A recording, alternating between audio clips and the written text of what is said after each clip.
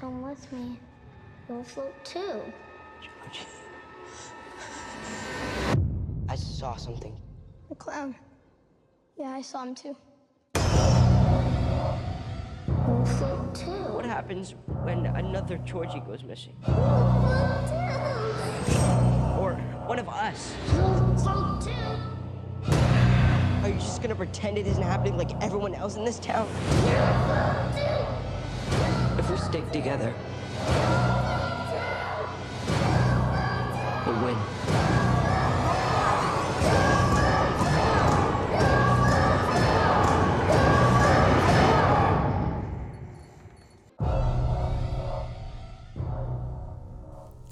Hey, what's up, guys? Welcome to episode 102 of the Jump Scare Podcast. Today's date is the 9th of September 2017. I'm your host, Beth, and with me, as always, I have Jay. Hello. And Coxie. Hello, guys. On today's episode, we're going to be discussing the long-awaited horror movie It, as well as the new live-action Death Note movie. We'll also be discussing the week in movie news, what we watched, and, of course, answering your questions. But first up, how is everyone?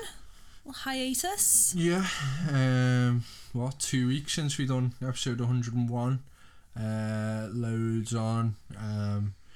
Trying to get a few things off the ground and wrap up a few more things, which will all be updated on my Twitter as and when they're good to go. Yeah. I think we deserved a break after that 101 films. Yeah, well, the thinking was like there was only Death Note last week, but I thought we might as well include that in this since that episode 101 was 3 hours long, so that's 2 episodes in one, really. So maybe people split it up over the course of the 2 weeks. It was a pretty long list. Yeah. Mm? Yeah, it feels like it's been that longer than 2 weeks since we recorded that, though. Do you feel like a new woman? New woman. We're starting already. The thingy Batman, the animated series, turned 25 last week. Now, I don't know about you guys, but that was, if not my favourite, then at least in the top 3 animated series when I was a kid. And going back a couple of months ago and watching 1 or 2 episodes, it still holds up, still pretty strong. They don't make it like that anymore, do they? I used to really love the intro to it. You remember the intro probably more than the episodes the as a lights kid. Coming through the Warner Brothers sign. I hated Harley Quinn in it, though. It was too annoying. That's the only thing I remember from watching it as a kid, was hating Harley Quinn. Harley Quinn's first appearance in that as well. That was where she was created. So was Margaret Robbie better? Or Margot, sorry. Robbie. That's what I was looking at you for. Robert Robbie, same thing. Who's Harley Quinn was better? The animated. Robbie. I haven't watched the Batman animated series for so long now. I mean, like you say, 25 years old, so I was like 5 years old when it first came out. They did have some really awful female characters. Well, I think it was more the voices. Remember Jubilee? No. In X-Men? Oh, I thought you meant in the series. Yeah, I remember Jubilee. Yeah. That's the only other one I can think of that was really irritating. Yeah, and obviously with a little film called It coming out this weekend, I wanted to find out a couple of the readers and listeners' favourite Stephen King adaptations. So we got Kenny Patton at HorrorFan1979 saying Salem's Lot, who's a strong one, I think. Yeah. Quite iconic. At Amy O the Horror said Creepshow, The Mist, and Children of the Corn. I like Children of the Corn and Pet Sematary. There was no Pet Sematary. Did anybody say Christine? I thought that was a pretty strong one. At Orcornius68 saying I like Thinner. Really enjoyed Rose Red, even though it's a miniseries. Thought though worth to mention The Mist as well. And at Mamster Lynn said The Dead Zone, The Shining, and Salem's Lot would be my top 3. But also honourable mentions go to Cujo, Green Mile, Shawshank Redemption, and Misery. So many to pick. I mean, was Carrie's a Carrie was definitely in my top 3. The thing like people like with at Mamster Lynn there saying Shawshank and Green Mile. Yeah, like you Green kind Mile. of forget like a lot of the non-horror things that he done as well. I didn't forget, I just wouldn't rate them in my top. Alright. I'm surprised nobody mentioned Christine. No, I thought that was pretty strong. What about Maximum Overdrive? It's the corny ones that Stephen King actually likes, isn't he? He hates The Shining Yeah. when he made that other one. To be fair, The Shining's just like totally ripping off his story and doing something Yeah. totally different. But I mean, The Shining has got to be the best movie to come out of it. Unless she's talking about the Stephen Stephen King King one that he made with. No, I'm saying The Shining. No, I'm talking about less the. If she's saying that she prefers the Stephen King version. Yeah, right, okay. I'm sorry, I just got distracted by this tweet from a cinema, Yeah. an independent cinema that many people around our neck of the woods will know, saying they've got IT issues are still ongoing, and I'm trying to think, Issues. yeah, I'm trying to think of a funny tweet to send them. I think that clown causing you troubles again. It's all about that clown today. So are we all just sitting here, just tweeting? We'll just have a pause and wait for them to reply. Yes, no one else has made an it joke. I just said that clown causing you trouble again. Surely somebody down the line made an it joke. No, look, Nobody? no, it's just someone You asking. know the humans that go to that cinema though, they wouldn't find that very funny. No, just because it's saying that they can only accept cash. We'll update ASAP. Oh, they can only accept cash the weekend it comes out. Okay. Let's see if they reply anyway. Yeah. Oh yeah. Was that an attempted Pennywise laugh there? It definitely was. Or you just like warming No, up practicing? that was my laugh. Okay, so we'll be right back with the news.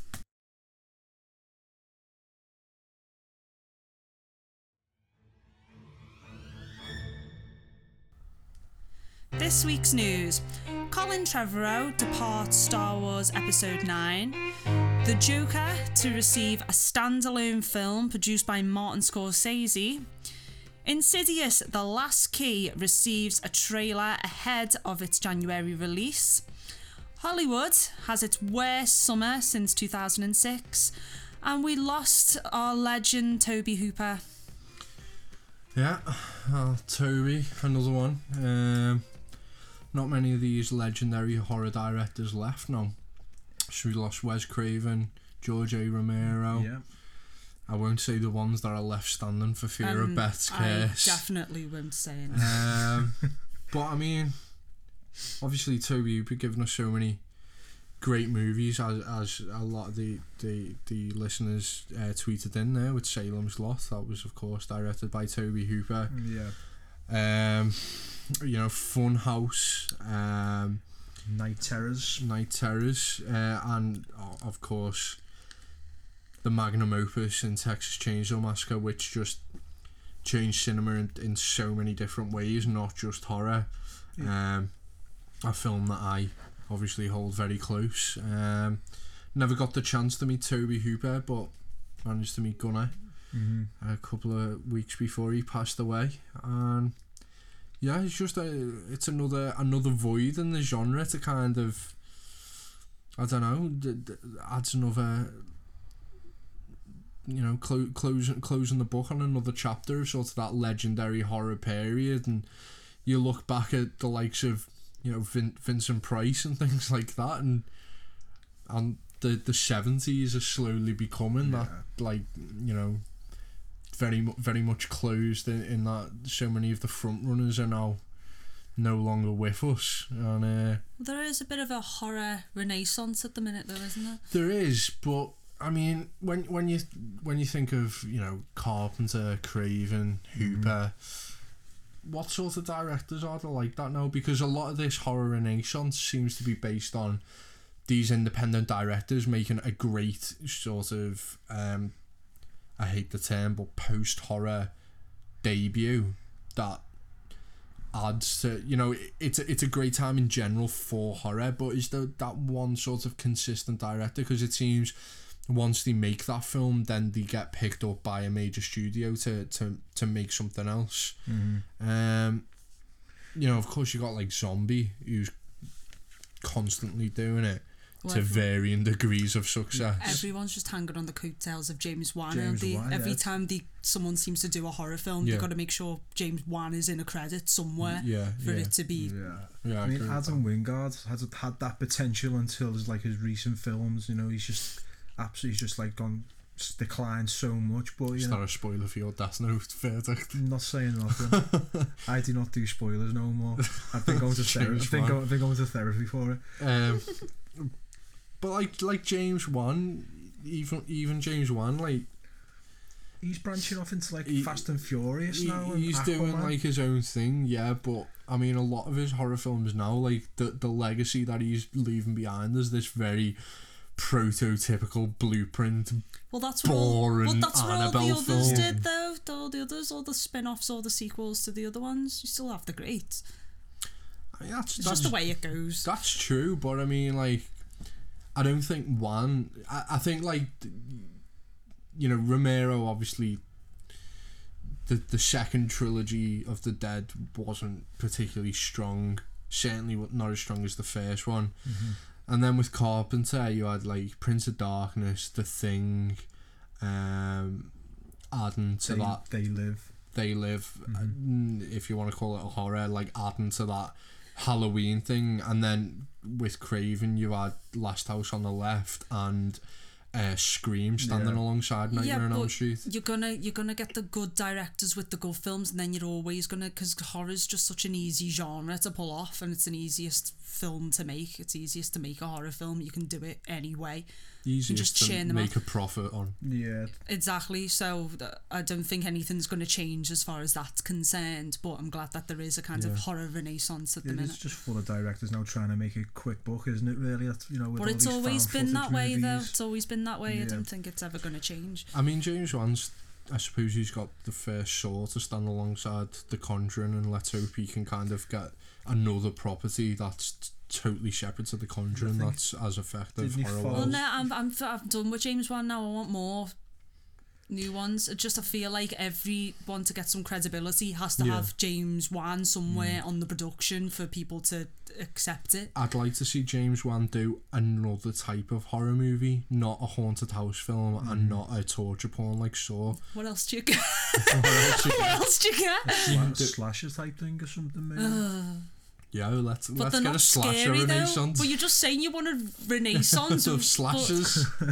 Easy watches. I don't think I know, but you just fought against an easy watch. You know, you want James Wan to do another slasher. I mean, I think it's very obvious what type of horror movies are going to be coming out now that it's a huge success on the box office. You know, we're going to get that Spielbergian 80s nostalgia horror coming back with a vengeance for sure, because, you know, after Scream came out, you got all the slashers. After Saw came out, you got all the torture porn. After The Conjuring, you got all the haunted house. And now I think you're going to see like larger productions trying to do that 80s sort of adventure horror Yeah. coming out now, which I'm not opposed to. But I think Stranger Things spawned that, really, didn't it? yeah, but I think now that it's tangible at the box office, then it's kind of solidified that more of those films will be Well, coming. it did become the highest pre-selling horror film of all time, didn't it? Well, it We'll did. go on to that a bit later. Mm-hmm. Colin Trevorrow chap.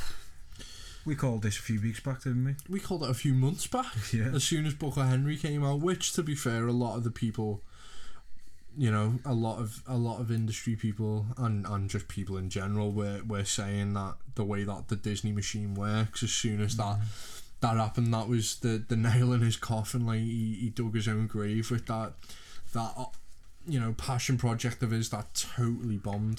They've put it down to creative issues between him and Lucas. Which No, I think it was Kathleen Kennedy, wasn't it? Did it? Lucas has got nothing to do with it. I read something where it's all boils down to creative issues, but I think film fans know that it's not. It was to do with the Book of Henry absolutely bombing. But we did say on a pod, I can't remember what podcast it was or episode, but we did say that he would step down. I was been impressed if you'd have quoted the podcast episode then. Yeah, no, Well, an industry insider spoke to Vulture.com saying, and quote, during the making of Jurassic World, he focused a great deal of his creative energies on asserting his opinion. The executive explains, but he had been personally hired by Spielberg and nobody could say you're fired. Once that film went through the roof and made 1.6 billion, he chose to do Henry. Trevorrow was unbearable. He had an egotistical point of view and he was always asserting that. So sounds like a real handful to work with, doesn't he? Reportedly, Trevorrow's relationship with Lucasfilm became unmanageable over the course of repeated stabs at multiple drafts of the script. Who is this person who is this source though? Could Either this not named, be unnamed? Yeah, it's probably the person who wrote one of the scripts. When the reviews when the reviews for Book of Henry came out, there was immediately conjecture that Kathy was going to dump him because they weren't thrilled with working with him anyway. He's a difficult guy. He's really, really, really confident, let's call it that. Interesting. So basically nobody's going to want to work with this guy. Well, I think he's going to need to get lucky and get his way back to the $1 billion club if he wants to work on a film as large as Star Wars again. Well, Rian Johnson, who's directing the next episode, the last Jedi, is first in line apparently to direct the next episode. But you know, like you say, with Disney will probably have a short list of directors now. Probably be announced within 2 to 3 weeks, maybe. Yeah, I should imagine it'd be wrapped up before episode 8 came out. Yeah. I mean, who's your pick? I don't know what Last Jedi is going to be like about Rian Johnson, but apparently he's done a pretty good job with it. So why not just give it to him, or go back to J.J. Abrams? What about Patty Jenkins, who done Wonder Woman? I think is she tied down to Wonder Woman 2? I don't think she signed the contract yet. Isn't Disney with Marvel? Yeah. Or she's DC? Yeah, but I mean, thingy, guy who done Avengers 1, Buffy, Joss Whedon came on board to do Justice League. Yeah, true, yeah. So I mean, if they think they're going to make money off it, you know, Patty Jenkins, and then you've got Rey in the centre of the new Star Wars. A woman with Star Wars? Well, I think one, that'd probably look good for Disney to do, especially, you know, trying to destroy DC. 2, I think with Rey being the central character to the new Star Wars, they might have a bit on, you know, they might see something in that. And Patty Jenkins made a lot of money with Wonder Woman, so I think it could be a possibility. Be interesting to see the shortlist when it gets released. Yeah, I mean, a lot of people are citing Spielberg, saying like he kind of needs a Star Wars movie to complete his you know his legend, but with Lucas being such a good friend of his, he's come out. Kids in it. Yeah, good point.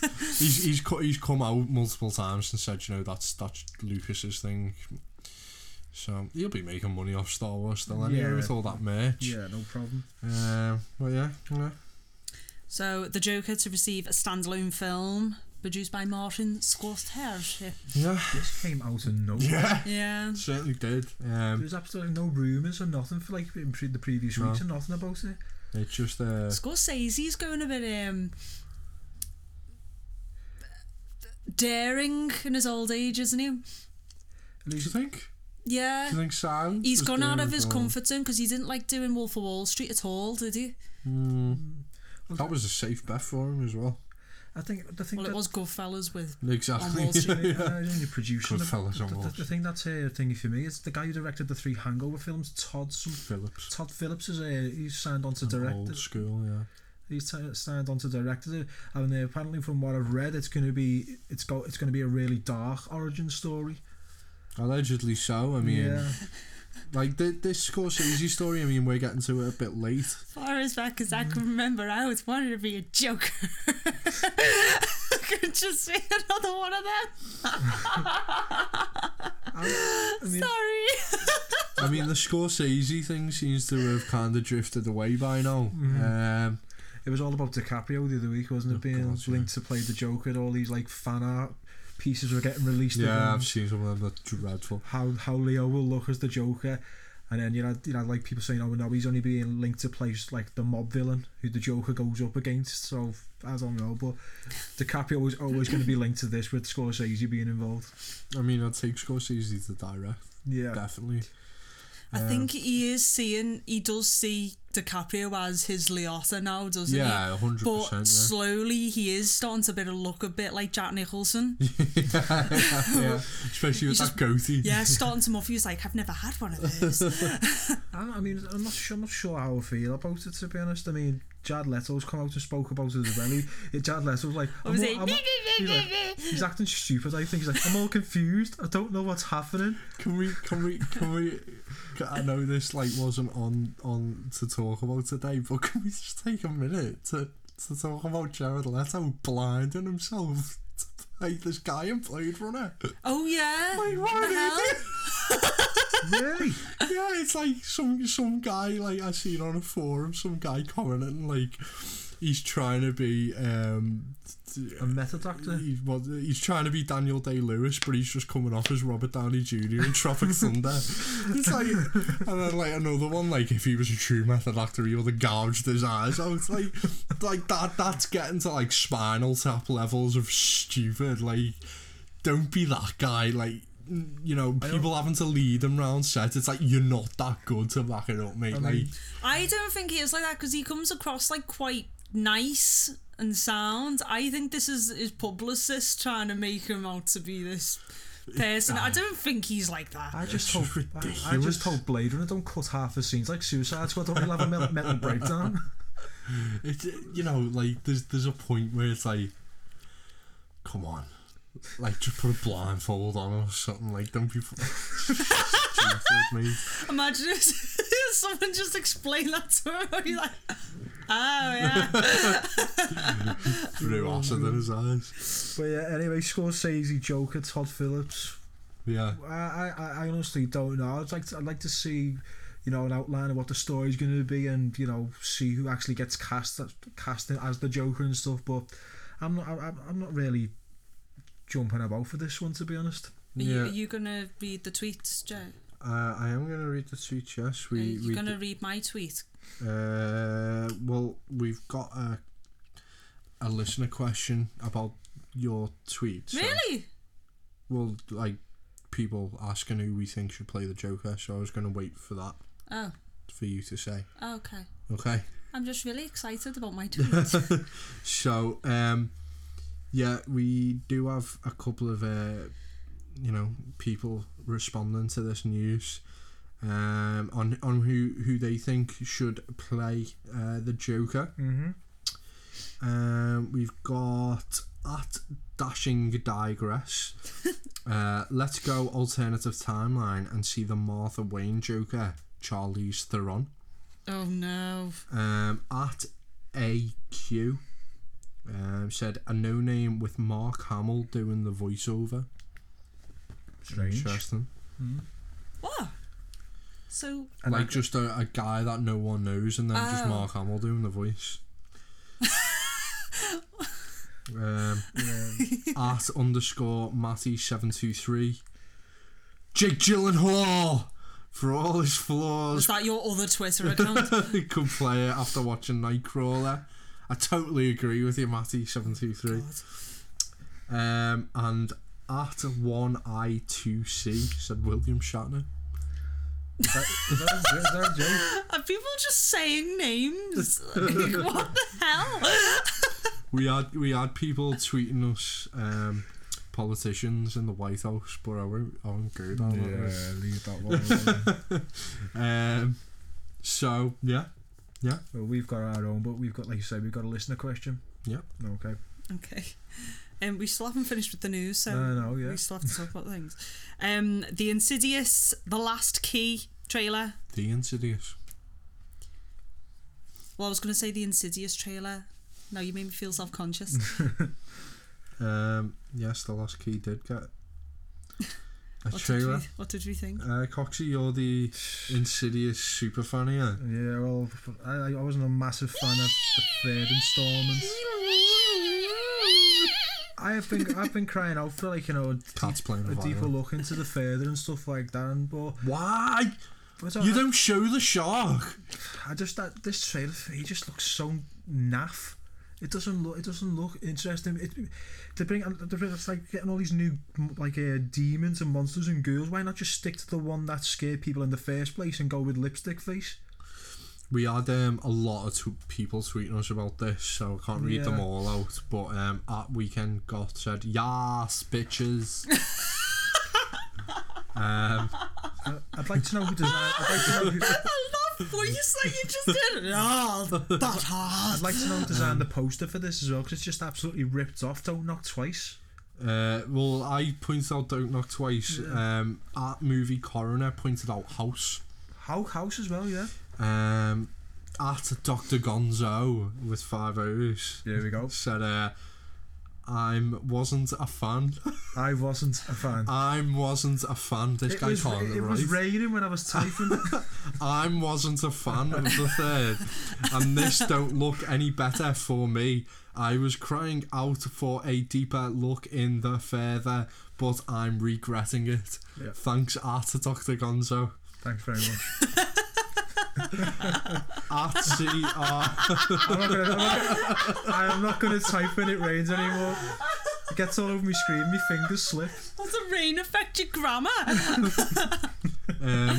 CRMC George said, Insidious Last Key trailer didn't really grab me, but it's a new Insidious, so I'm still hyped. At Two Eyes One Screen said, Insidious The Last Key looks terrifying and dark. Really? At HHN Hub, Halloween Horror Nights, I think that is, said Insidious The Last Key looks a very different Insidious film. Could be really good or a little too different. We shall see. At Frank Bautista, I don't care how rubbish Insidious 3 was. Damn, I'm excited for Insidious The Last Key. At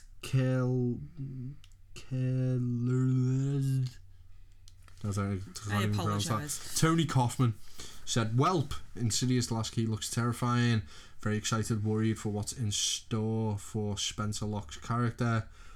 And at Alexis Ferrero said, OMG, yes. I remember my tweet was just meh. I just think There you go. it's going to be a load of cheap jump scares and stuff like that. I'm happy that Lin Shaye's getting more screen time. I do like Lin Shaye, but it's just, I mean, I know you didn't like Insidious Chapter 2, but I did. But for me, Insidious 3, I think that's when Lee Wannell took over, didn't he? And he's direct. I Didn't mind Insidious 3.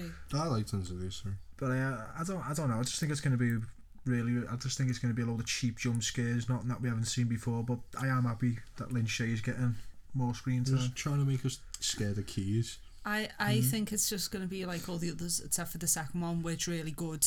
Which the second one wasn't good at all. Which really good in the first hour.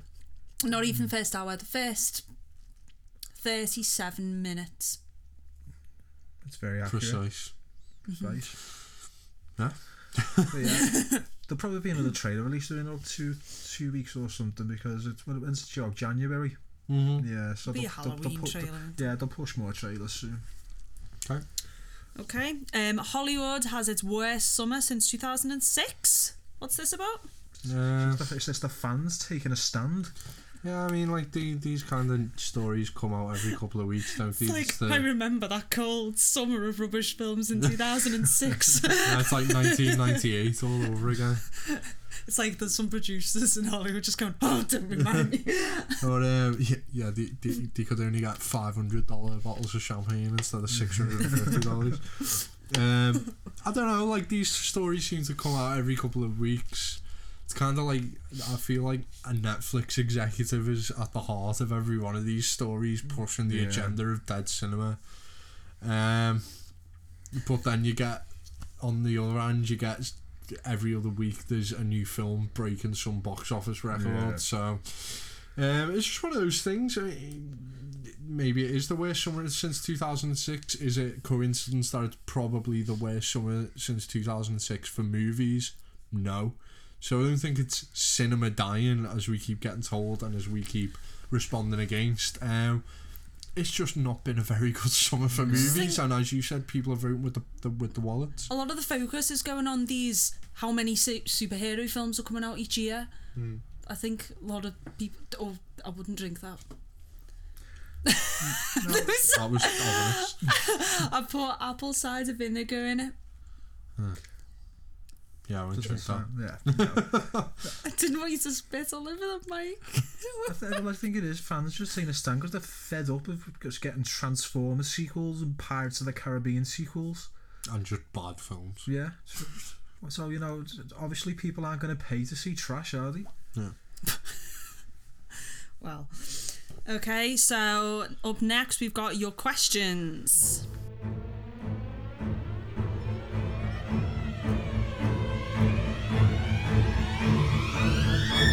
Hey, welcome back. So let's get into your questions. Peter has written in: much has been made about this summer's box office taking a heavy hit profit-wise compared to recent summers.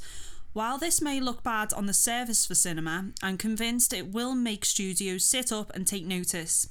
Movies such as Transformers can no longer be lazily released and turn a ginormous profit, which will surely mean an upturn in original movies.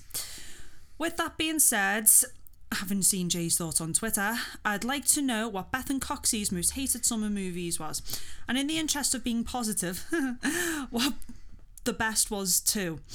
The movie's release date must be between 5th of May and 4th of September. Keep up the great content. Peter.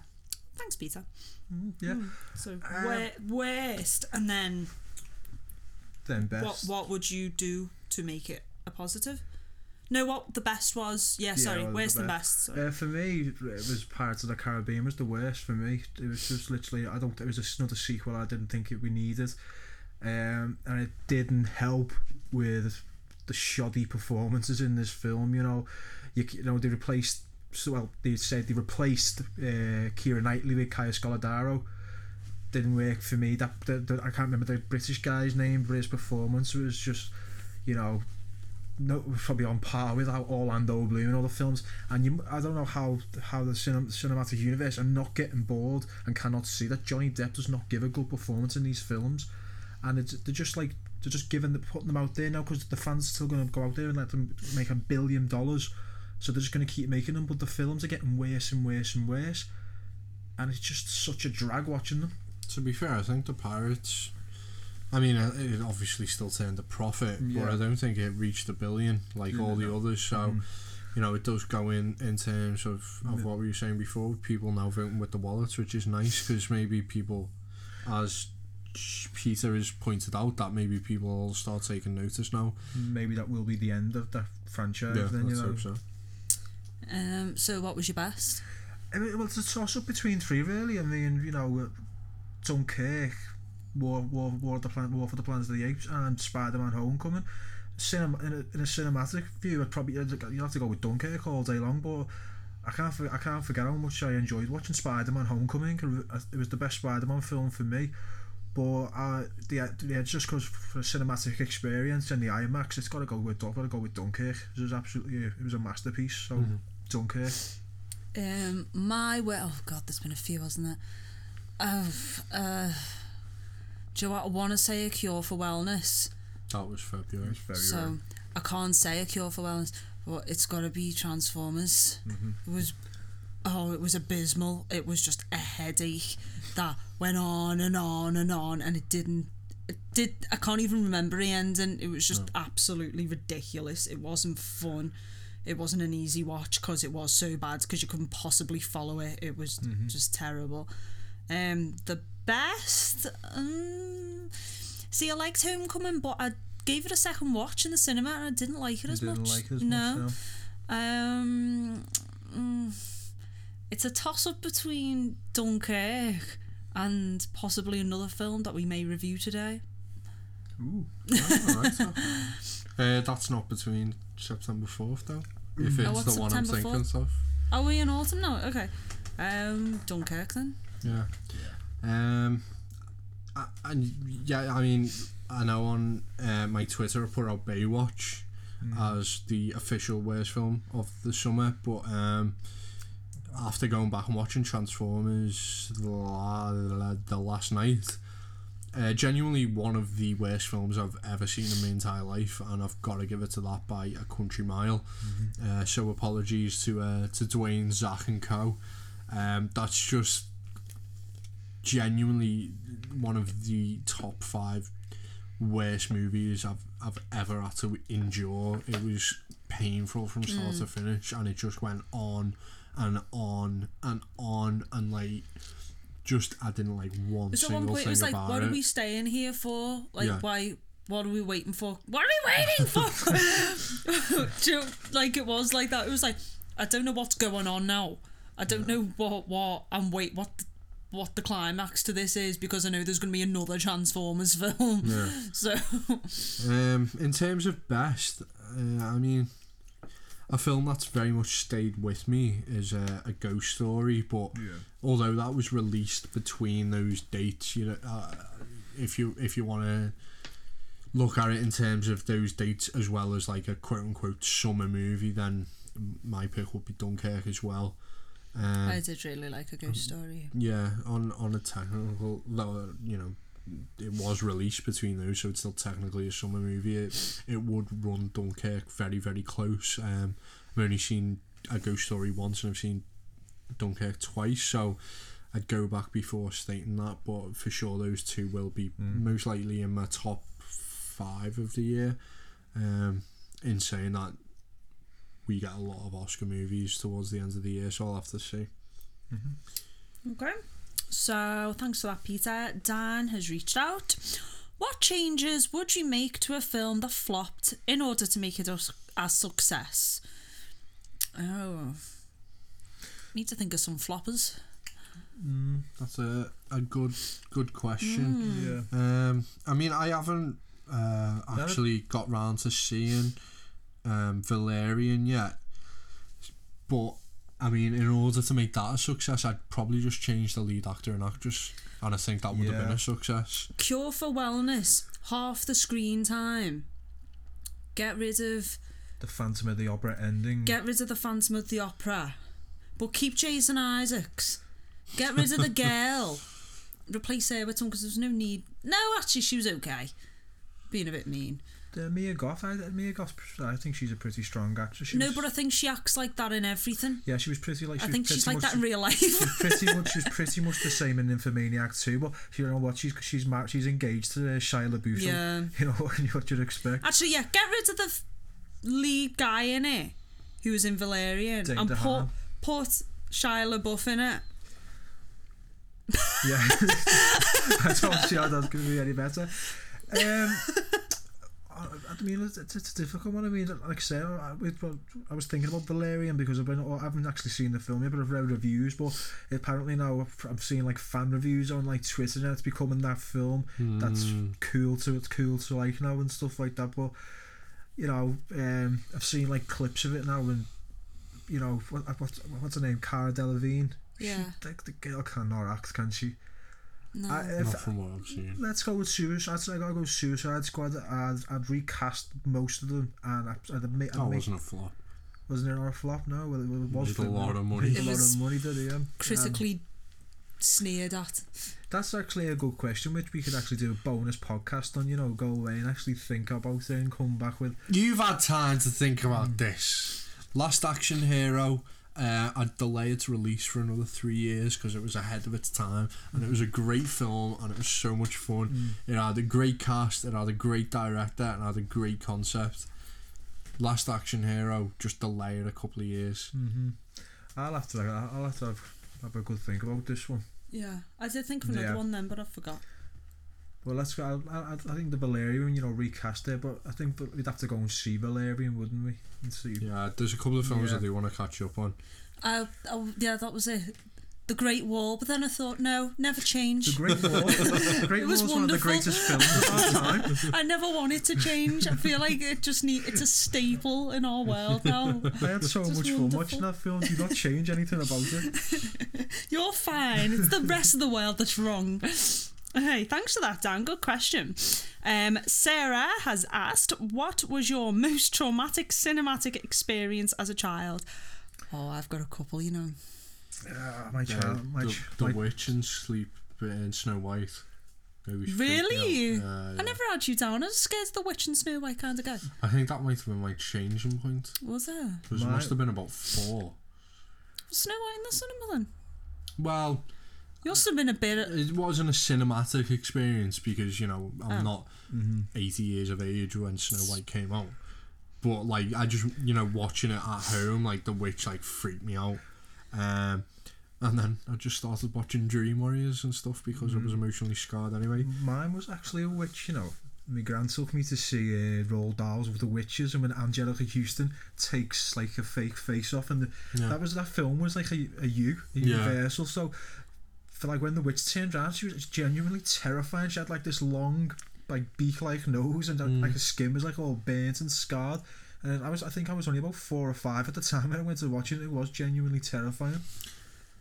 Like as a kid, I mean, like I didn't say mine. I know what, and I can imagine what people our age would say, but I can't actually remember that. So go on, and I'll tell you. I remember mine. Me and my mum went to go and see Babe, and the pair of us, I swear, because it was between Babe and the Swan Princess, and I was like, no, I want to go and see Babe.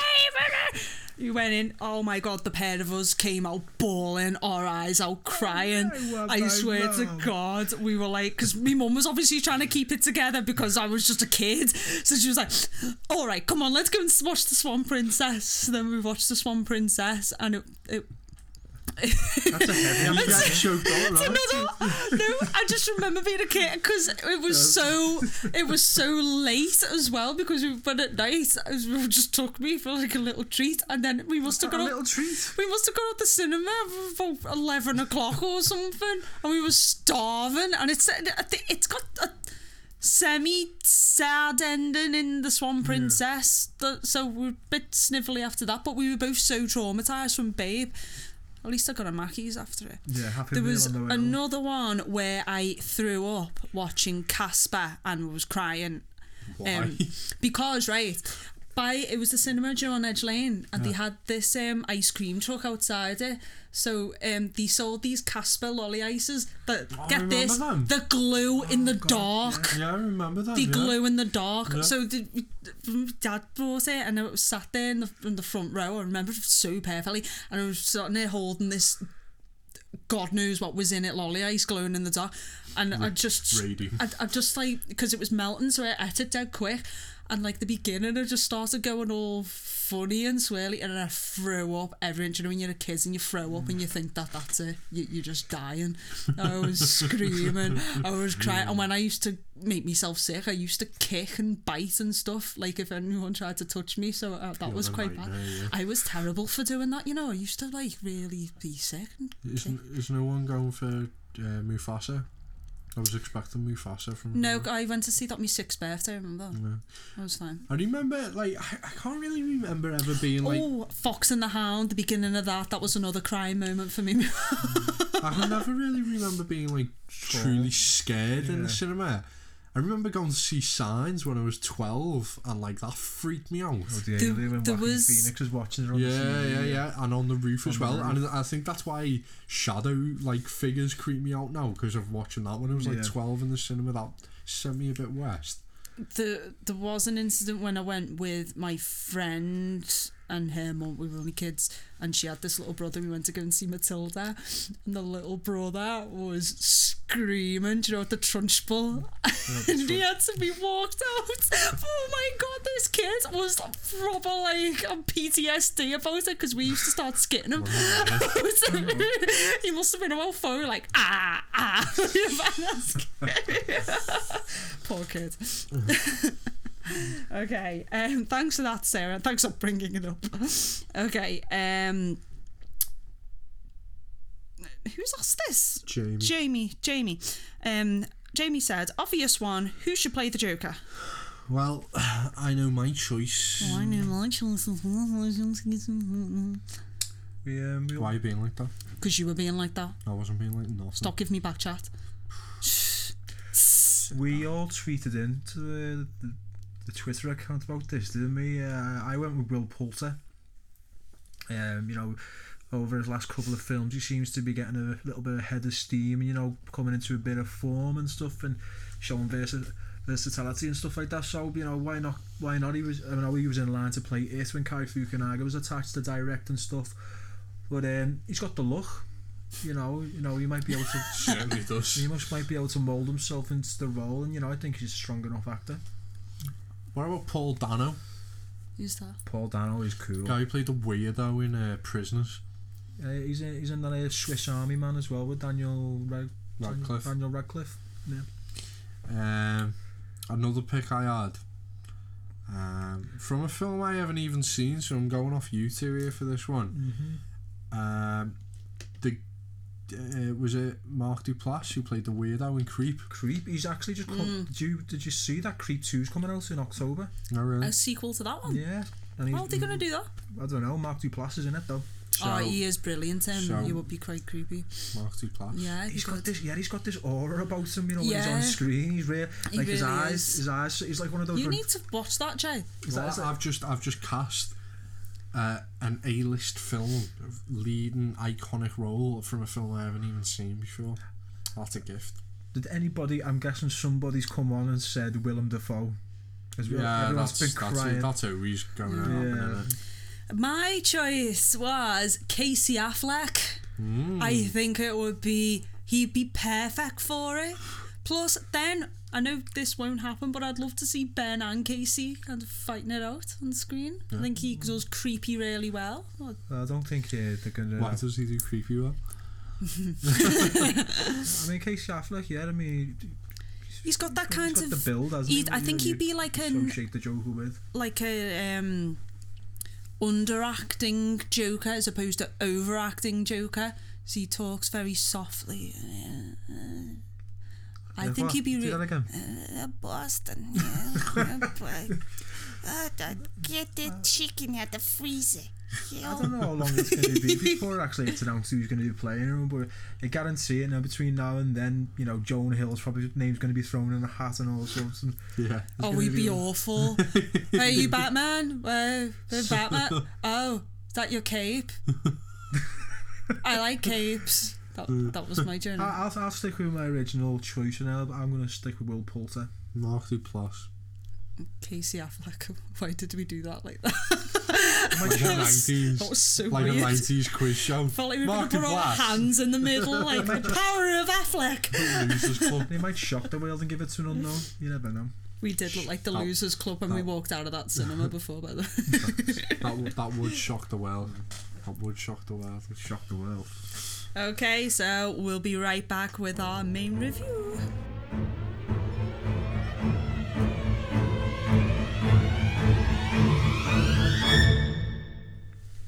Okay, on to our main review now. This week it is It. Yeah, so Stephen King's It, now for the first time a major motion picture. Of course, started out life as a book before the famed Tim Curry miniseries, and after many production stops and starts, most famously and most recently with True Detective's Cary Fukunaga leaving the production, we now have the Andres Muschietti, who directed Mama version, hitting the screens after breaking YouTube records. And as Coxie said before, pre-sale records, most recently it was at $70 million for its opening weekend, the biggest of any horror movie ever. Now, of course, that is down to the nostalgia element and the misconception of clowns being scary. And in particular, it itself being a terrifying movie instead of an average and dated miniseries. However, the marketing and drive behind this film has been quite staggering. With that being said, Here's a clip featuring Bill Skarsgård as the new Pennywise the Dancing Clown.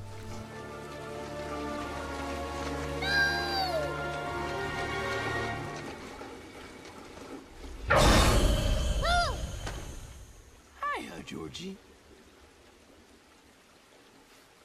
What a nice boat. Do you want it back? Yes, please. You look like a nice boy. Do you want a balloon too, Georgie? I'm not supposed to take stuff from strangers. Oh, well, I'm Pennywise the Dancing Clown. Now we aren't strangers, are we? I should get going now. Without your boat? Here. Take it.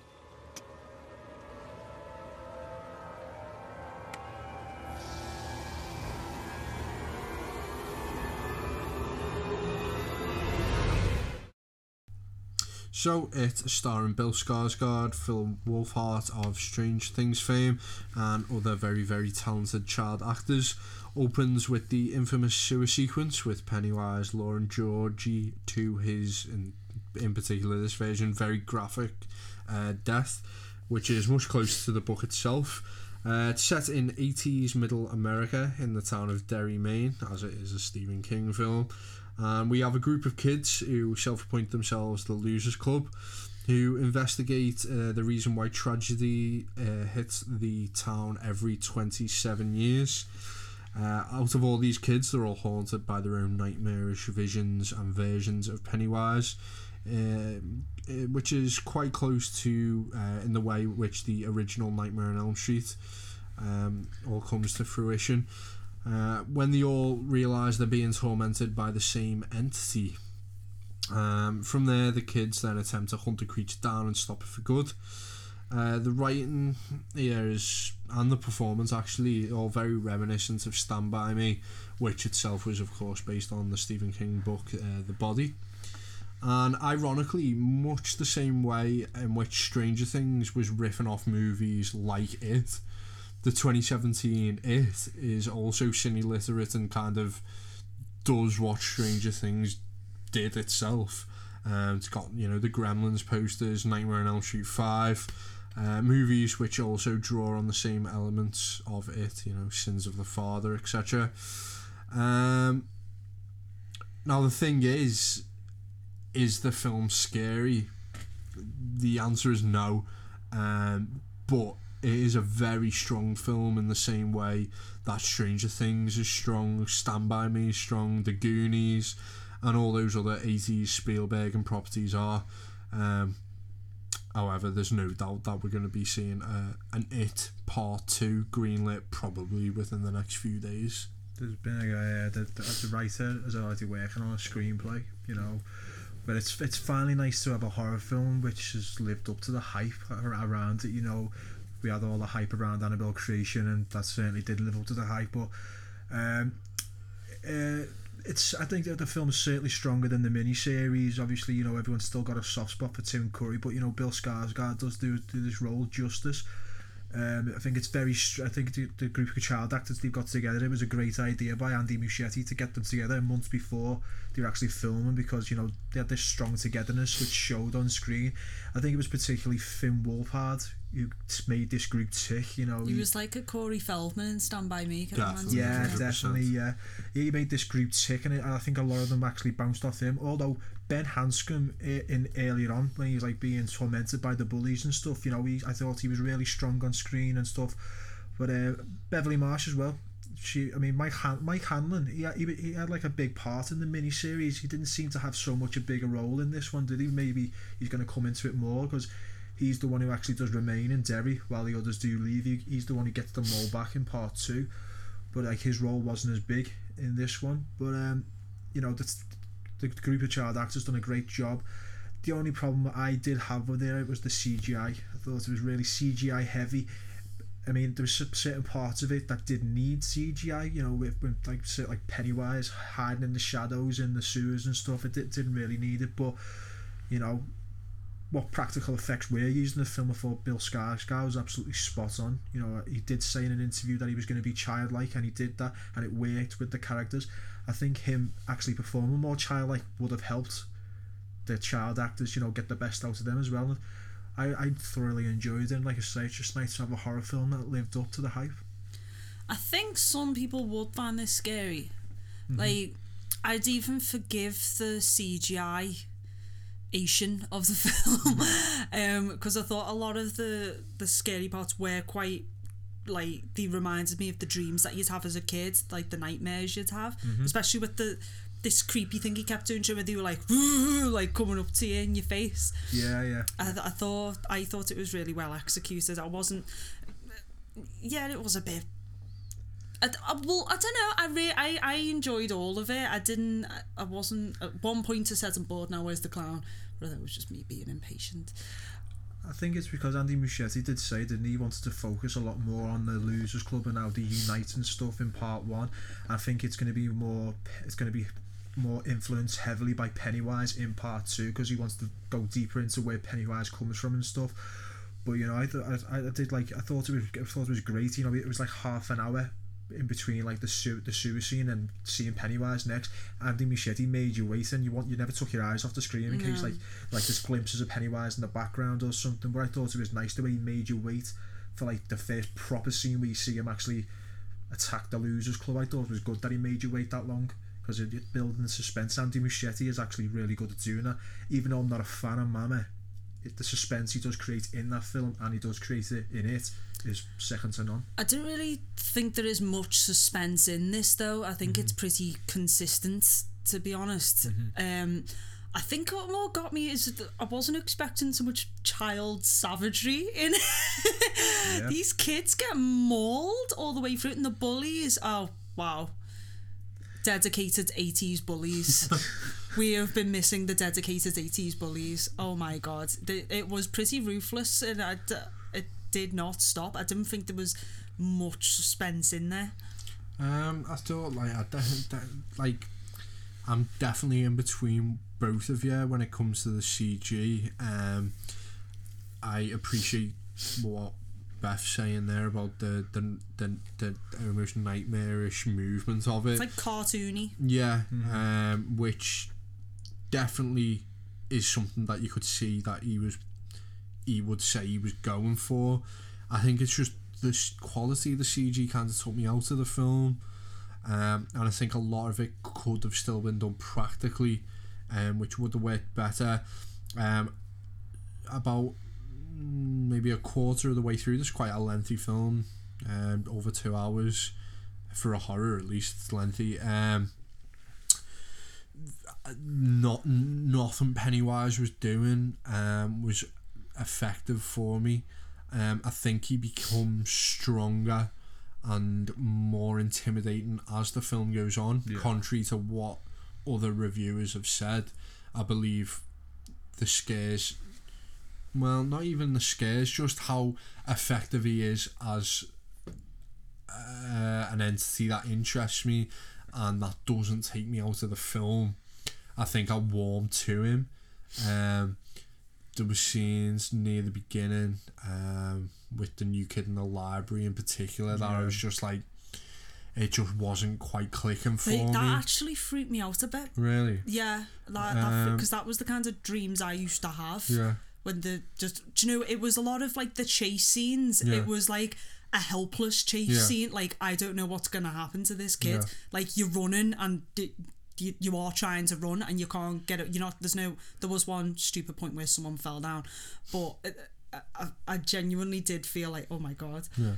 I think like the shapeshifting element of Pennywise was done 1,000 times better than the miniseries. The scenes in particular with Bev, is it? Yeah, Bev. With Bev, and the scene in the house. The scene with Bev in the bathroom and the scene with Eddie in the house was really, really strong, and they were probably the two quote unquote scariest scenes, but at no point did I feel on the edge of my seat. I was just thoroughly enjoying it. It's like a throwback 80s adventure film, with this, you know, character that the kids have got to defeat. As I mentioned before, Spielberg. A lot of Stand By Me. I agree. Finn Wolfhard made a tick. He was definitely the Corey Feldman of the group. The bullies were intimidating as hell. They were horrible. As they were they like are in the karate book. kids, like Yeah. bullies. And I thoroughly enjoyed the film. I'd be hesitant to even put this into like a horror film. Obviously, it's got the horror genre in there, but as a horror film, I wouldn't say that. I think it's definitely, if it is, it's one of those gateway horrors, like the way like Gremlins is edgy. I don't know. I don't know. the whole- I'd say it is a horror film. I think it's definitely the type of film that I'd be scared to go and watch if I was 15.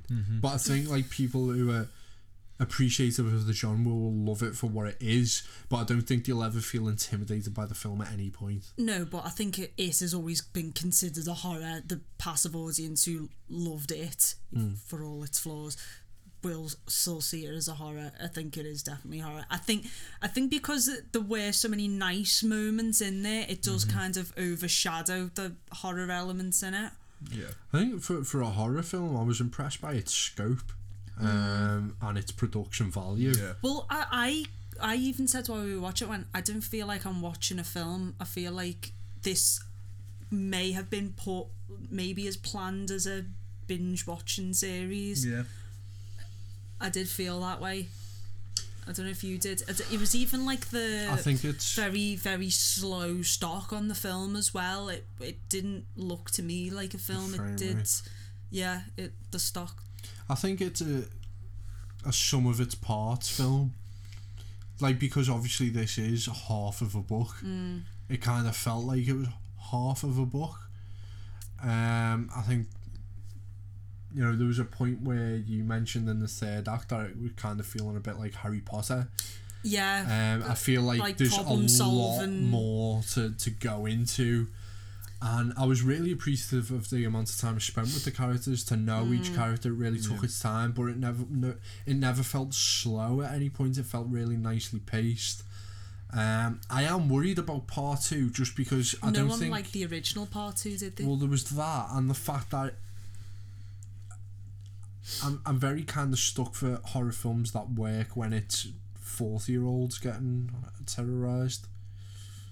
It might not be, like I say, Andy Muschietti he said he is going to be casting the young characters as adults and stuff like that, but the focus won't be entirely on them. It is going to be, the focus is going to be shifted more towards Pennywise, so maybe you've seen it from his point of view, which is a worry in itself. It's a bit sad because the kids in this, where they had such a good dynamic, and I think that's where it flopped in the second part of the original one, because they'd all separated and been away, so they're not going to have the same kind of banter as long as we don't get that stop start spider again. I think we're all going to be safe. I hope we do get a kiss me fat boy. I loved Andrew Muschiett's movement when it was practical. Yeah, it was, the bit when he was 3D Pennywise, that freaked me out. Also the projector. Yeah, I thought that was really freaky. No, it was good. I think, like I said, I don't think the film is scary in the slightest. I think it's a fun horror film. That's right, class it as a fun horror film. You know, it's great watching, you know, the kids, you know, being coming out of school, you know, uniting as a group to tackle this monster. You know, we go down the park and have a game of football or something, you know, but you're watching these kids unite to fight a monster. I'd class it as I wouldn't say it's a comedy horror, I'd just class it as a fun horror film. I'd put it in the same ballpark as Poltergeist. It's definitely on the cusp of that. Like, it's got really horrifying elements, but it's definitely got that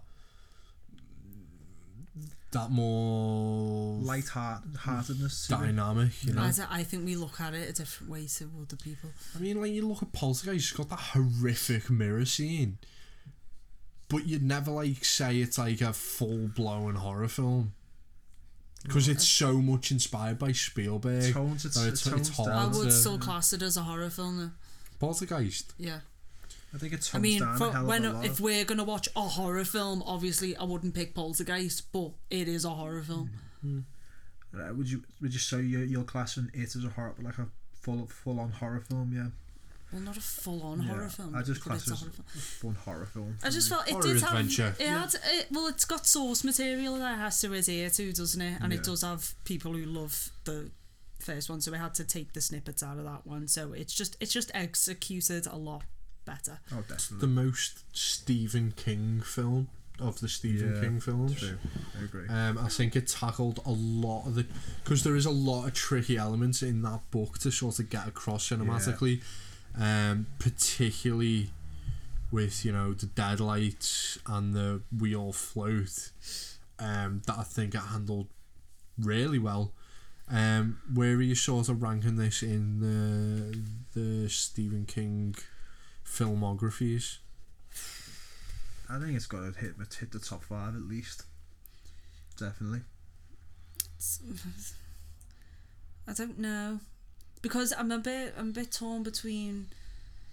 I've got a fondness for Salem's Lot.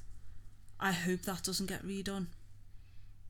I think it will, won't it? It will. It's definitely 100%. definitely I gonna think get it's redone. certainly better than the likes of Thinner and stuff like that. A hell of a lot better than Thinner and stuff. So I think it's got to rank in the top 5. I'm not really a fan of actual taken from Stephen King books films. It's either have the books or because the films haven't been very good, because like you can see it's the main directors who took his books and made it their own. It's the best Stephen King film, Yeah, it's the most Yeah. Stephen King film. Yeah. but it's the best one of a Stephen King film. Yeah. Second to Salem's. But no, if I probably watch Salem's Lot now, I'll go, I want to watch it now. Yeah.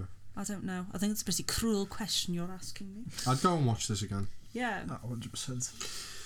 Sweet. Well, out of 5 stars then. I'm giving it a 4-star film. Yes, 4 I'm stars. also giving it a 4 stars. 4 from me as well. Why are we all doing accents like this? Why you do this to me, Why you Timmy? crying? Right, okay. Second film of the week then is Death Note, again based on literature, and also a very popular manga series, directed by Adam Wingard, who done Your Next and most recently Blair Witch 2016, which we actually saw a year ago to this day. Wow. It is concerning a high school student named Light Turner who discovers a mysterious notebook that has the power to kill anyone whose name is written within its pages, and launches a secret crusade to rid the world of criminals. As I mentioned before, based on a very, very critically acclaimed and popular manga series. Has been getting quite the lashing from the critics. Do we think the same? We'll find out after this clip. Do you think I'm some dog light? You can just snap your fingers and I'll come running? Did you kill those FBI agents? What do you think? I decide who dies. You obey me. Those are the rules. And who do you think wrote the rules? Whose side are you on? There are no sides, only the game. And I knew eventually you wouldn't be able to handle playing. I asked politely, but you didn't hear me. Let the note go. Look at the strife it's causing you and your little girlfriend. Let me find it a new home. We'll be free of each other. I'm not gonna give the note to you or anybody else, and if you fuck with me again, I'm gonna put your name in it. You could try. But I warn you, there are 4 letters in my name. Most anyone's ever gotten were 2. Okay, so that was a clip to Adam Wingard's Death Note. A film that I was apprehensive but looking forward to see. Earlier on in the year, me and Beth both plowed through the manga series. Cox, I believe you haven't seen it. Nope. So, as someone who hasn't seen the series and knows very little about the source material, what did you think of Death Note? This film lost me after 20 minutes. Really did. I I was enjoying it, you know, when you first see Ryuk, that's how you pronounce it, Willem Dafoe. Ryuk, I was really enjoying it. But once like he gets together with the female player Roland and stuff like that, and it just starts sort of like, you know, all this like fast paced, like, you know, like a montage stuff all together. It just lost me. And I really like want to go and watch the animated series now, because I've heard so much about it. But I've been reading tweets and reading reviews saying like they've missed so much out, and they've sort of Adam Wingard's kind of missed the point of what Death Note is actually all about. It's sort of like insulting to the actual original series. For me, it just lost me after 20 minutes. I had no genuine interest in this film whatsoever, and it is just another example of Adam Wingard's decline. And I believe, isn't he doing the next Godzilla film?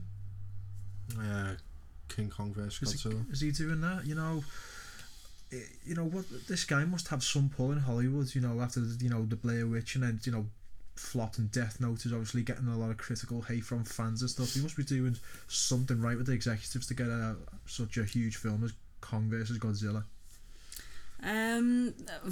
God, it was pretty bad, but I don't know how this could have worked, really, because there's such like a battle of wits in the first one between Light and El, because there's lots of interior monologues and stuff that you get with these manga series, but obviously it couldn't be put in this film, so I forgive it for that. Or not forgive it for Light being this crybaby wuss. And the girl, I can see why they did it, because if they would have had a female character as the one in the series, it would have been really offensive. But she was awful. The acting was terrible out of both of them. Willem Dafoe, why? He has quite an extraordinary face, which didn't even need makeup for this role. Why did they put plasticine on him? Really bad plasticine. And we hardly saw him, and then when you do see him, you realise why. It was pretty bad, wasn't but it, the CG? Saying this, that the series, when it was good, but when it was bad, oh my god, it went on and on. So I did have high hopes that they were going to cut out a good chunk of the middle bit of Death Note. You could have cut out the bad parts instead of the good parts. Why did they include the bad parts? Plus, as well, during the bit with the apple, during Ryuk eating apples, what did you think of that bit? Because in the series, oh, go on. It kind of reminded me of an old film from like early 1991. It's a Mac and Me, with the little alien who lives in the wardrobe, and you throw fruit into him and he throws it back out. Trying to cash in on E.T. I was like, what? Like in the series, it's like a funny thing. Like he's like almost like a pet dog, like, but it's so funny because he's just begging for apples. Yeah. And I thought it was like a really good part of it. It was like a good sign with the apple, and even the bits when he was so strategic and how he was hiding the Death Note in this secret compartment in the drawer, and it was triggered by an alarm, and he knew where the surveillance blind spots were in his house. And Light was just so overly intelligent, as Jay has criticised it for being. No one can be this intelligent as characters ever, but in this film he was just an absolute buffoon. I feel like bad on myself now for like watching the movie first rather than going actually watching the original series. Well, it is a bit of a slog, the series, because a lot of it in the middle it does lose itself, and I think a lot of people are forgetting that. Is it like 40 odd episodes, isn't it? Something like that, yeah. I mean, like the as you mentioned, like Adam Wingard seems to have missed the point that it's like this. You know, we tried to add this almost Final Destination-esque deaths in, which, you know, was fine. And it's nice to see a different spin on it. But it's totally... And I don't mind them trying to put a different spin on it, make it a bit more gory and things like that. But it was like the entire film was hollow and just totally missed what the original story was doing. And it was like the main thing of the original was like this slow build to where Light, who was then known as Kira, almost became like this religion and cult, and this lovely game of cat and mouse between Kira and Elle of they both can see each other but they don't know each other's real names, and there was a real emphasis put on that of trying to find out the real names. It was all about intuition and stuff, wasn't it? And they were just, it was and just it was so intelligent. So many like one step ahead and Departed-esque. You're this person, I think you're that person, and the other person's this person thinks I he's knew that you person. do that because then I plan this. Well, I know that you think this. It's a lot of that going on. I mean, and I won't spoil it for anyone, but the scene in the manga series on the train is just one of my favourite. Yeah. It's just absolutely jaw-dropping on the way that's sort of orchestrated and conducted. And it just seemed to have none of that slickness and intelligence behind it. It seemed to be edge-core, you know, for like maybe I'm just too old for it now, but maybe, you know, like I would have loved it when I was 15 shopping in Hot Topic, edge-core, sort of these really purposely picked cinematography and songs to like this, you know, Fight Song by Marilyn Manson. Yeah. You know the music video when it's the goth cheerleaders, like, and they've all got like the ripped skirts and the black lipstick. It's almost like they've took that and gone, let's make that this high school. It's like nothing's actually like that. Like it's so like edgy and just I can see like a goth couple like at 16 years of age sitting there like, yeah, I just want to kill everyone, man. It's like the greatest series ever. I agree with that. I think it was definitely aimed at a younger audience. You know, I think that's what it is. We are just too old for it now. Well, too fat and ugly. I hope with the awful reviews it has been getting that people have been going to the primary source. Yeah. Yeah. Stars. I will give it 2 because I did enjoy some of the death sequences. You know, the Final Destination-esque, as you put it. Yeah. Because I did text you straight away, didn't I? Say Final Destination there. You know, but I will give it 2 stars just for like that kind of creativity behind that. I'll give it a 1 star because of the first death. 1.5 just because I can't remember anything that I liked, but at the same time it's not like offensive. It didn't offend me enough to make it 1 star. But that does put Adam Wingard getting around a 1 star rating for the last 2 of his films from me, which is unfortunate. It was a shame because, like we said earlier on, he had so much potential. Okay, so we'll be right back with what we watched.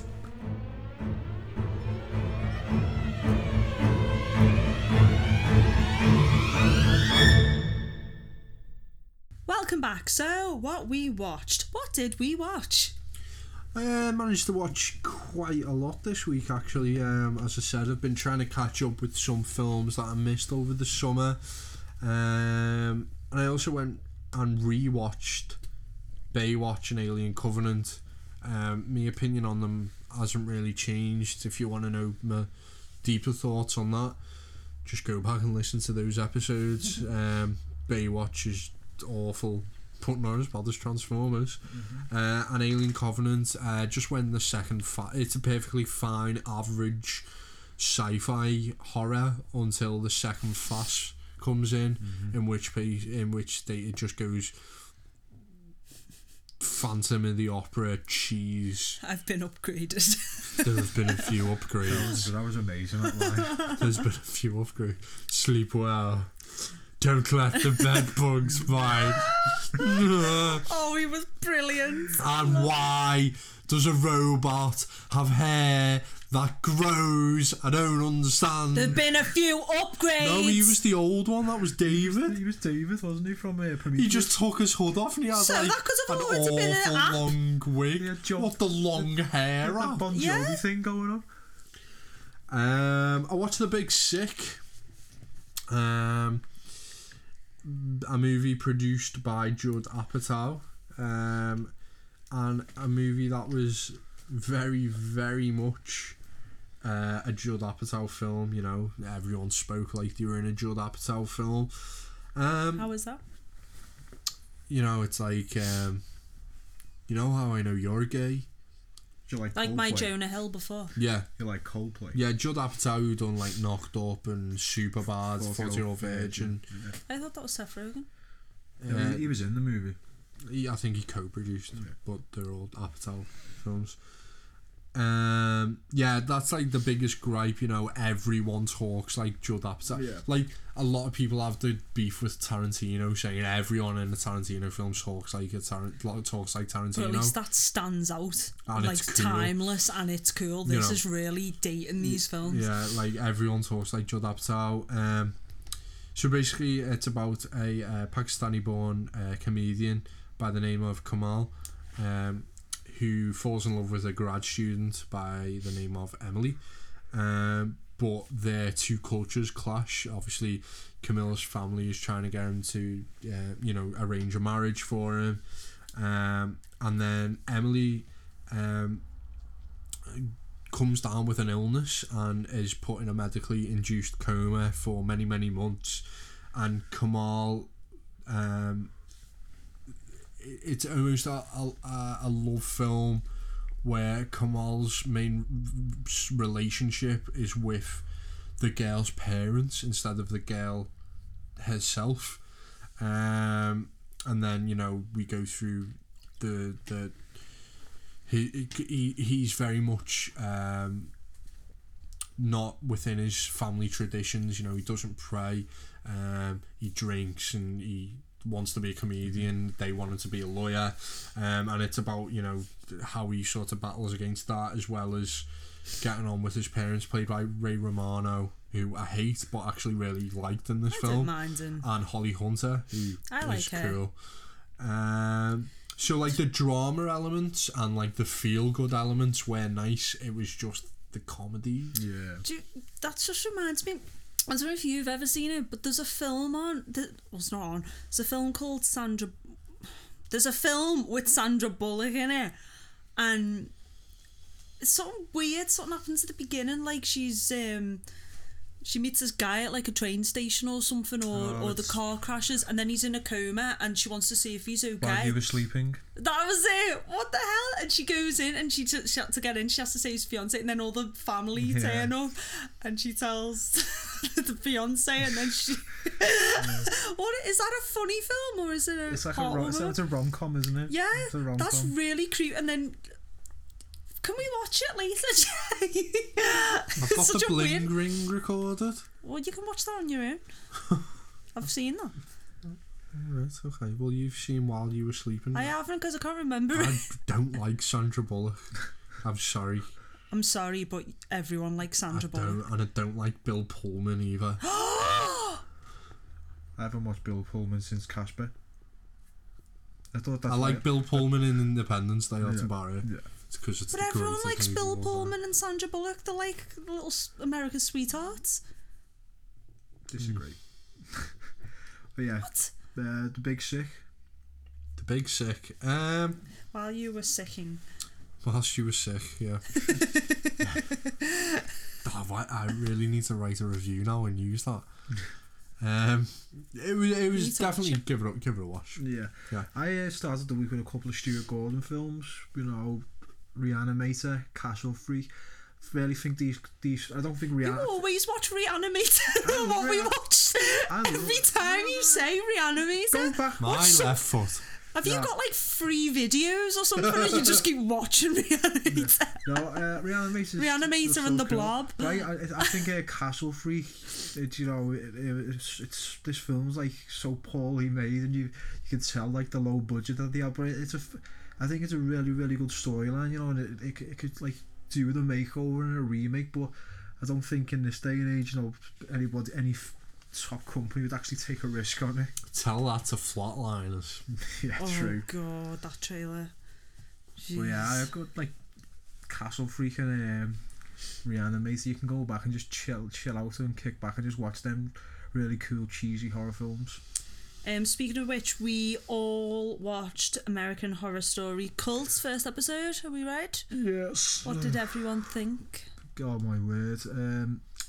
I've despised this series from season 1, but Season 1 was great. It was so edgecore, and I was an edgy What's goth. all this court stuff today?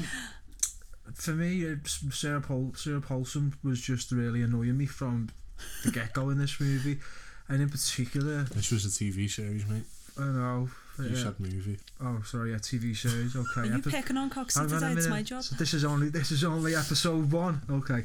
Now, I'm trying to say, I don't want to talk about why I didn't like. I'm trying to find something I did like about it. I liked, the shots in the supermarket. When she goes in the supermarket and the guy's like pro-Trump and stuff, and then she's walking down. I like the long shots when she's walking along like the back of the supermarkets and stuff. And then it just goes absolutely silly with these ridiculous clowns having sex over the fruit, and I just don't get the series at all anymore. Well, I normally hate it, but I thought this was a really solid episode. I really enjoyed it. I also have that triophobia thing. With the holes. No, don't. Yeah. I have Even this myself. microphone is starting to freak me out a little bit, noticing it. It really... Does it make you a bit Makes sick? me itch, yeah. Oh, God. Everything makes you itch. No, I remember... You've got some sort of issue.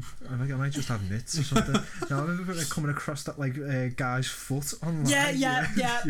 Oh God, that's horrible. Well, I read up on it. Do you know what it is? Because me and James were having this argument about it, and I was just like, well, people stop saying they're scared of clowns because no one's scared of clowns. And you're like, well, you're scared of those holes. But no, there is a reason for why people have this phobia. It's because when we were wild animals, well, you know, it's like poison getting into your skin. So it's that like old, like it's quite a primitive thing, like that you get that it's poison. So that's where it stems from. So we are animals at the end of the day, really, aren't we? So that's where that stems from. So there is an actual reason why, and that's why a lot of it tends to be more females are scared of spiders and bugs and stuff, because they're trying to protect their young. It's a bit of education for today. But I thought it was tongue in cheek, where in the right places. I thought Sarah Paulson was perfectly over the top, but it was fine. I didn't think it took itself too seriously as it normally does, or it wasn't too silly where it just borders on ridiculous. I thought it encapsulated the whole fear mongering with the media and what is going on with in regards to the election and stuff. I thought it was pretty solid. But it is American Horror Story, so I do normally like the first episode of each series, and then it goes downhill pretty quickly. It's really well known for doing that, isn't it? Yeah, I was even thinking of look at these motifs. Oh, that's representing that, and then I was thinking I'm giving this far too much credit before, which I have done. I kind of applaud American Horror Story for not giving a single damn on what it does. It just does whatever the hell it wants, whenever it wants. It's like it literally has got no bound for conventional storytelling whatsoever. As it just doesn't care. And I kind of gotta take my hat off for that. I like the way it took sort of took the mick out of the extreme left and the extreme right, and in saying that, I think the main bulk of the story for American Horror Story is quite phoned in, and it almost just came off as a drama in some capacity of this woman with her phobias who gets triggered by the society that she's now living in and can't handle it, and it was quite interesting in that respect. And then the clown murders were sort of effective in a horrific manner as well. The stabbings and things were quite Manson reminiscent, and quite I was quite taken aback by some of the deaths, but as you pointed out, it is American Horror Story, so I'm expecting it to go totally off the rails and just going off on its own little adventure for about 8 episodes very soon before trying to pull it all back. The only series I've ever finished from start to finish was series 1, but it does kind of give me that nice feeling because it's always the first thing when it's leading up to Halloween. And when I first watched it and it was like raining outside and I was watching it on my own and it was dull out and all that, I was like, oh, it's Halloween soon, and it got like that nice feeling.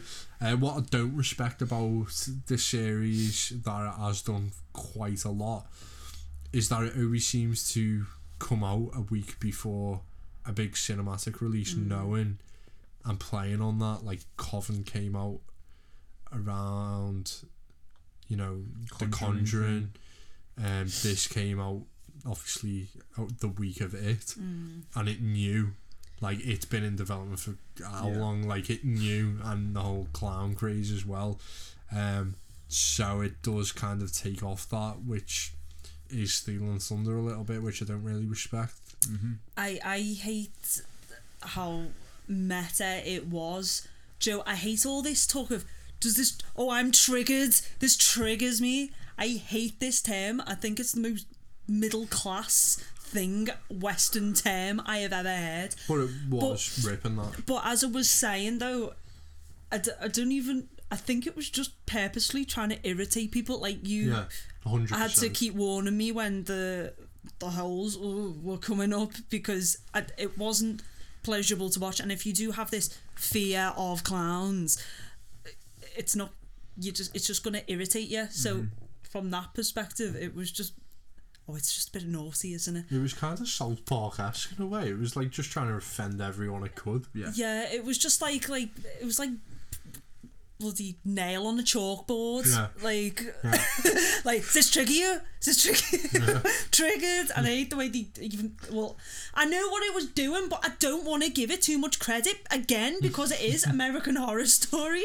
One of them, you'll big it up and then like it'll just let you down the next episode.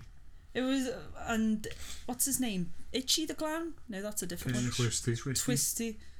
Well, it was nice to see him again in his best form, but we know that he turned rubbish because American Horror Story. Hey, so should we? I've got one more film that I'm seeing. What else have you been watching?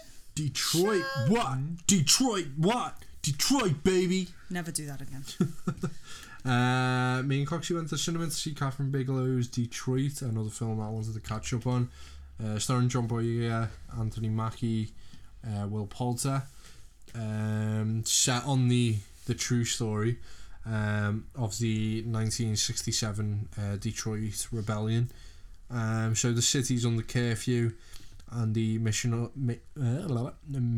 Michigan National Guard sort of coming in and trying to take back control of the streets, and at the, I can't remember the name of the hotel now. What was the hotel? The Angiers Hotel, where 3 African American men were murdered, allegedly by the police. I do say it allegedly because at the end of the movie it does say that, you know, these were never proven beyond all matter of doubt, so I don't want to get sued. A very, very hard-hitting movie with nice setting middle act. Really sets the scene. First act really sets the scene well. The third scene I felt dragged slightly, but the second act, which is rare for most movies, was by far the strongest, and definitely the centre point and the focal point of the film, with a really, really hard, drawn out watch, with sort of tangible dread. I mean, it was so unpleasant at times to watch. There was so much, you know, hatred on screen, wasn't it? You know what I mean? I know you said that you thought Will Poulter at times was overacting, and I had no problems with his performance. I thought everybody on screen gave solid performances, but for me it was, I mean, that's what Catherine Bigelow was intending to do, make it unpleasant, because that's what it must have been for those people back then, you know, to be treated like that. So like, but what we couldn't understand, why not just admit you know, why not just admit it was a toy gun? But you know, obviously, it is a horrific film to watch. You know, I mean, it's not. It is. It's not a Saturday afternoon No, film. definitely not. But you know, Catherine Bigelow sets out to tell a hang story. on. Jay, did you just admit something then? No, I never said nothing. He wanted to watch it last Saturday, but I said no, it'll ruin my Saturday afternoon. Catherine Bigelow sets out to tell a story that needs to be told, really, and you know, she absolutely nails it again. She's a world class director, and you know, Does it have a show for the Oscar? I don't think it will. No. I don't think it will. I think, you know, although I wouldn't say it was a great film. I think it was a good film. You know, what she set out to do, she has achieved. It is unpleasant. You know, it's horrific. The events, what happened. I don't think. Like I said, I didn't have a problem with Bill Pullman's starring role. Nib. You know, I don't think he was actually strong enough to be considered for an Oscar or anything like that. What I will say is John Boyega is great in this film, and I said as soon as I come out the cinema, he's a future Oscar winner. Yeah, he's a top class actor, and I'm looking forward to seeing him in future projects. Yeah. Cool. Okay, so that's it. We haven't watched anything else, have we? No. Okay, so next we have film of the week. I'm going to give it to It. Yeah. It. We do this every week. Well, no, I mean, like, I could put Detroit in there or The Big Sick. But you're going to put It. I'm putting It over The Big Sick and Detroit, definitely. Yeah. I mean, Detroit, that second act was like an Oscar-worthy film. I just think the third act and the first act were average. Yeah. Whereas It had this singular vision, and although the heights weren't as lofty or as important as Detroit, I think it executed it really well. Agree. Okay, so that is it for this week. Next week we'll be discussing Darren Aronofsky's Mother! ! But until then, don't forget to subscribe and review the podcast. Follow us on Facebook, Twitter and Instagram at JumpscareUK. To keep up with other week's news and reviews, visit www.jumpscareuk.com. You can follow me at Van Helsing Lady on Twitter, Jay at JHunter1990 and Coxie at Dr. Gonzo with 5 O's. Until then, we'll catch you next time. See ya. Bye.